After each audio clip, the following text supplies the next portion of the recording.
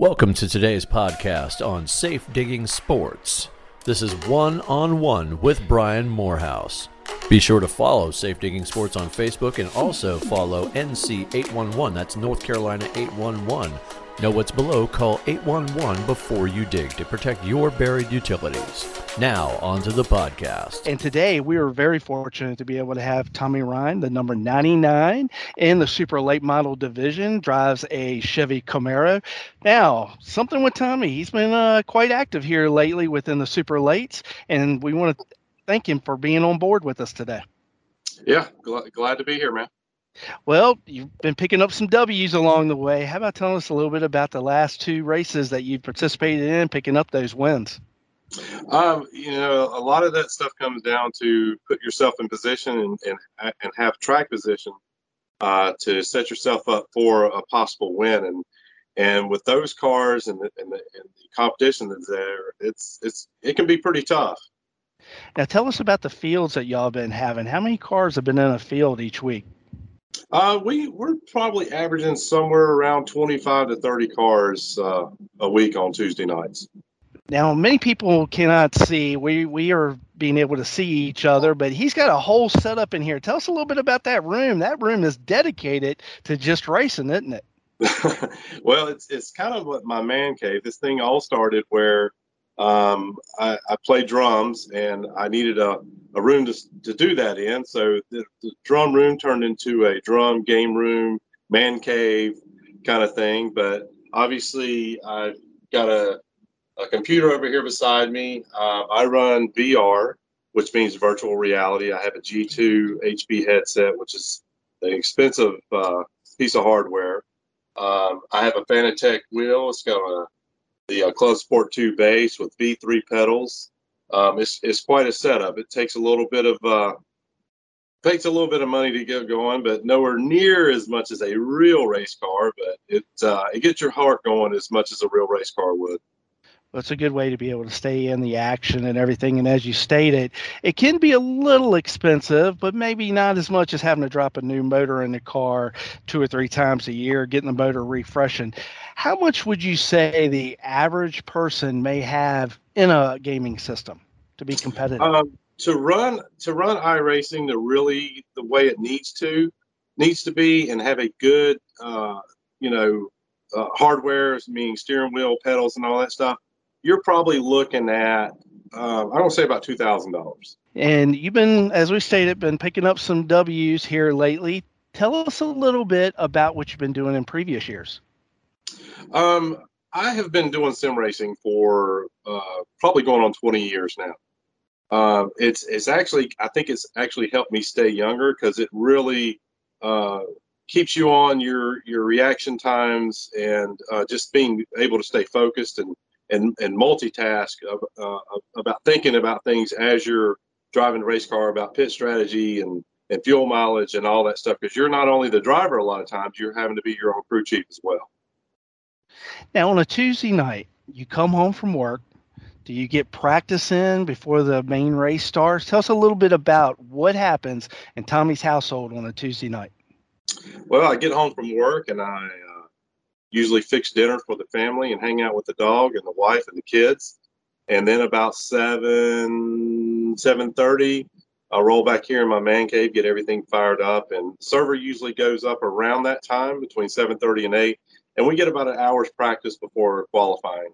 So you get a real good idea of how the car drives, the characteristics of the track that night compared to, the thing is completely dynamic. Whereas if the racetrack's hot, it's hot and greasy just like it is in real life. If it's cloudy and cool, you got a lot of grip. So it's just you get a good hour to get your feet. Yeah. Okay, and let's just say the normal race starts around 8 or 9 o'clock.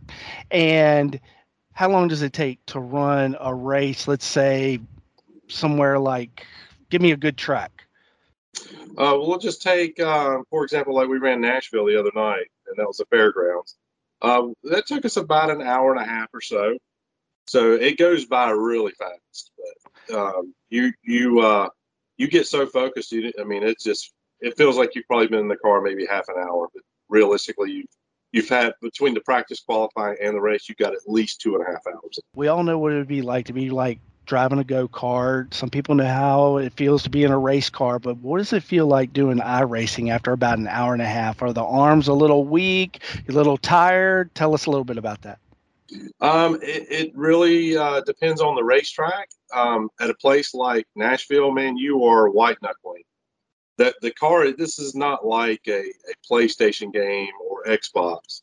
You've got to really understand that you've got to wheel this thing. It's not easy to drive. So at the end of those, I mean, you're sweating. Your arms are hurting. Your obviously your hands from gripping the steering wheel tight, because you just get caught up in it. And I'm telling you, you're coming to the white flag and you got to go right on your spoiler. Your heart's pumping. It gets you going. So you're saying some tracks will work you pretty hard, like a Daytona with the banking and everything else. When you get done racing out at Daytona with the virtual, what is it like? Daytona is a little bit different because everything's kind of calm. Your heart rate starts picking up when it's about time to pit under green flag position conditions, because you're going from 200 miles an hour down to pit road speed limits like 55, 60 miles an hour. And you're pitting with a pack, and everybody has, we're not professional race car drivers. But I guarantee you I could get around Charlotte a whole lot better than somebody that's never been around it. Because certain times on a plate track, when it's go time and you're door to door with a guy coming to the flag, it can get pretty exciting, just as much as a short track can. But pretty much, it's calm before the storm, just like what you see on TV. Now, we've interviewed a couple of people within the Sims Racing League, and I'm going to tell you something. It really amazes me. You're from South Carolina. You're not too far from me. I'm, in the Charlotte area of North Carolina. But then I interviewed a gentleman the other night that was in Nebraska. I talked to a gentleman that lives in Utah. Then, of course, Virginia. It amazes me how many of y'all get together and do this Sims 500 racing series.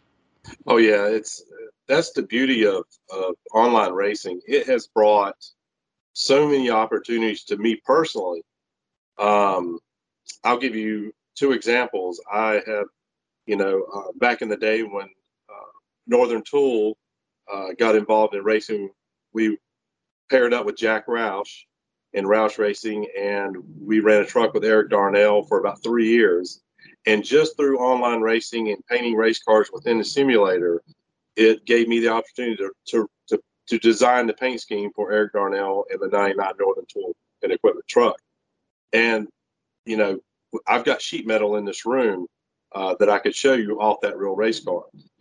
Some of my best friends are I would never met if I had done online racing. I got a friend that lives in Florida I've known for 20 years, and he is honestly one of my best friends. So it's amazing. It really is. Great way to be able to network, really get to know people, but also be able to share something that you love doing, and that is racing. And you also said something about you end up painting the cars too. So you paint your own cars? Yeah. It's start doing this. It's just basically you're using like a paint program like Adobe Photoshop or Paint Shop Pro, and iRacing supplies the templates to the race cars, and you basically go in there and you design anything you want to put on it. And when you put it in the game, it just looks absolutely amazing. So it's and just through that, I had a couple opportunities with Northern to say, and they said, hey, can you do this? Can you paint this? Can you make this look like this? And threw some things out there. And next thing you know, I'm at a real racetrack. I'm looking at a real race car that I designed on iRacing. That's got to be a great feeling.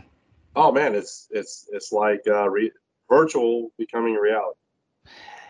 And here at NC811, it's really cool to be able to see the sponsorships that we put together with local racers and seeing them out there, and then being able to see their picture in a magazine with your logo right there, knowing, hey, yeah, we put that together as a team. Oh yeah. Yeah, man, it's a lot of fun. Well, Tuesday nights, you can be able to catch Tommy Rhyne as he goes for his third win in a row, I do believe. And is that correct? That's right. I'm going to tell you. So Tuesday night on Sim Esports Racing League, you can be able to catch all that action. Want to definitely get everybody to start tuning in. Tell everyone.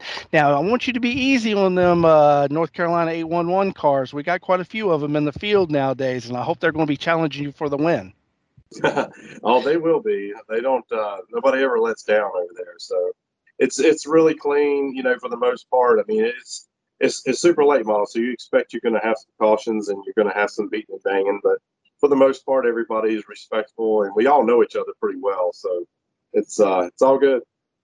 Well, definitely appreciate it. And he's all decked out in his Northern Tools with hat and shirt and everything. Look for those cars. I'm telling you, the number 99 of Tommy Rhyne.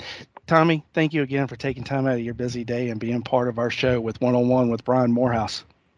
Yep, Brian, thanks for having me, and thanks for everything you guys are doing with Sim 500. And hopefully, I can get some stuff going personally for you guys and get your stuff on my own race car in partnership up with Northern Tool. That would be great. But thanks for everything you guys are doing, and thanks for the time to hang out with me.